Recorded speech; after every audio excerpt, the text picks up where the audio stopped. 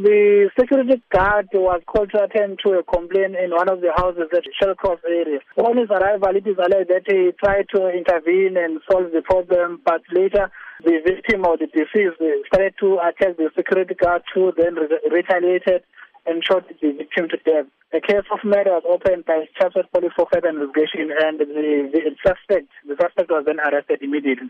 What jurisdiction do security guards in this instance have with regards to the use of firearms? We believe that all security guards were trained how to handle the firearm and how to use it. That is why we've opened a case so that we will see whether he was right to shoot or not. His firearm has been taken so that it will be taken for ballistic test to check whether really it was the same firearm that was used to kill this man.